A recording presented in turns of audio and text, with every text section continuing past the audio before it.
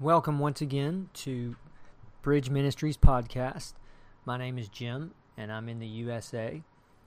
And the main thing I want to emphasize today, as hopefully with all of these podcasts, is the glory of the Lord, the presence of the Almighty God.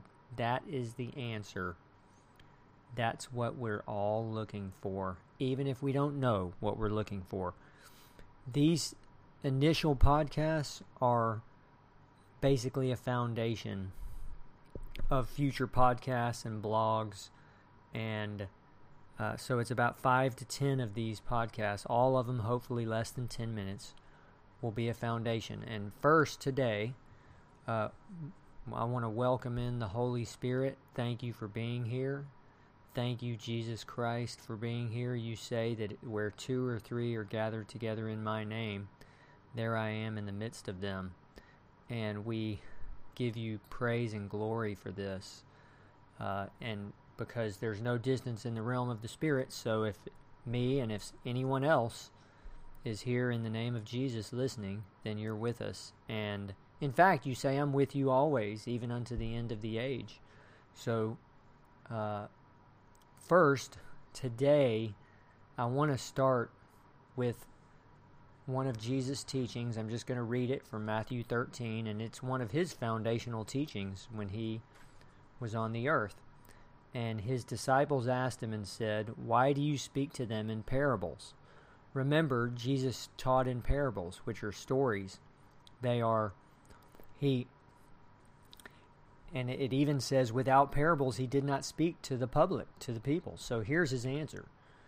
Because it has been given to you to know the mysteries of the kingdom of heaven, but to them it has not been given.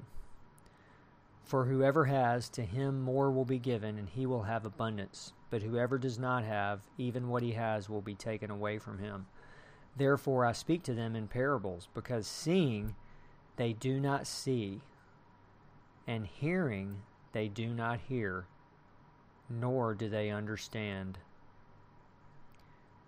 And in them the prophecy of Isaiah is fulfilled, which says, Hearing you will hear and shall not understand, and seeing you will see and not perceive.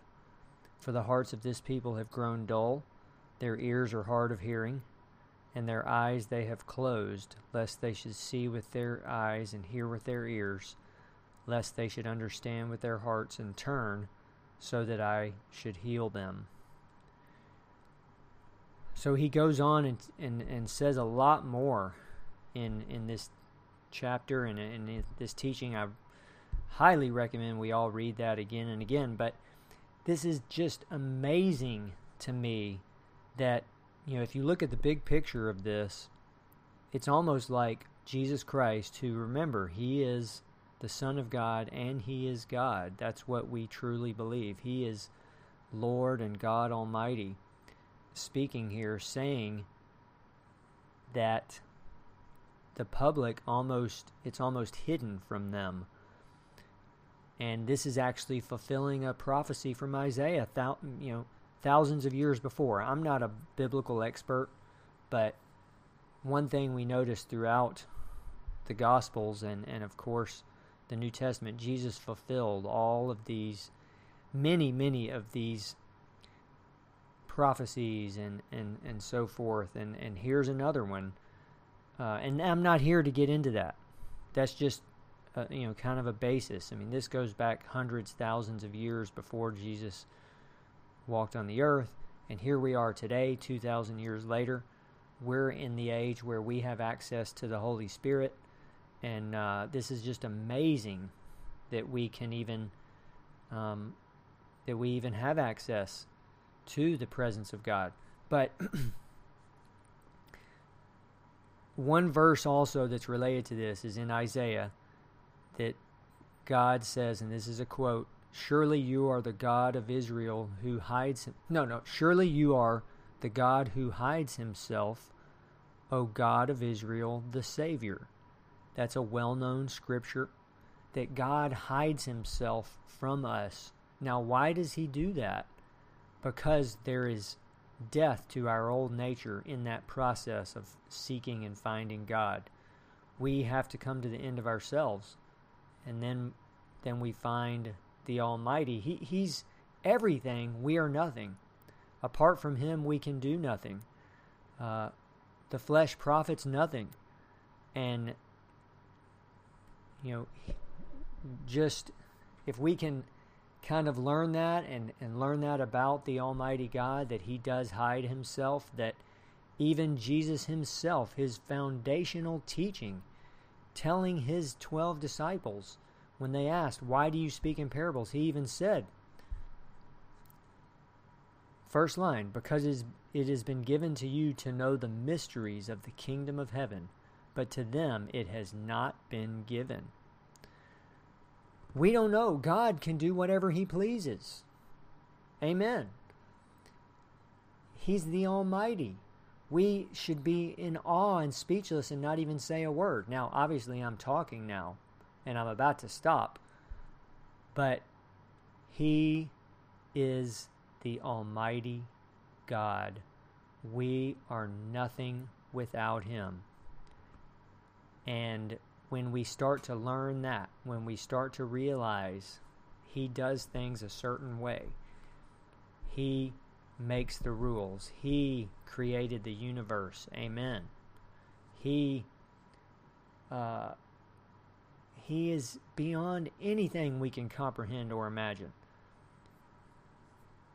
When we start to see this, we realize, let's just seek the Lord. Let's forget ourselves.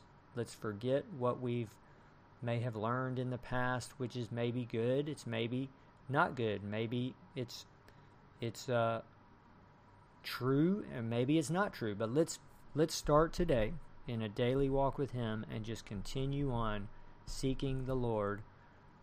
And let's understand that He does hide Himself.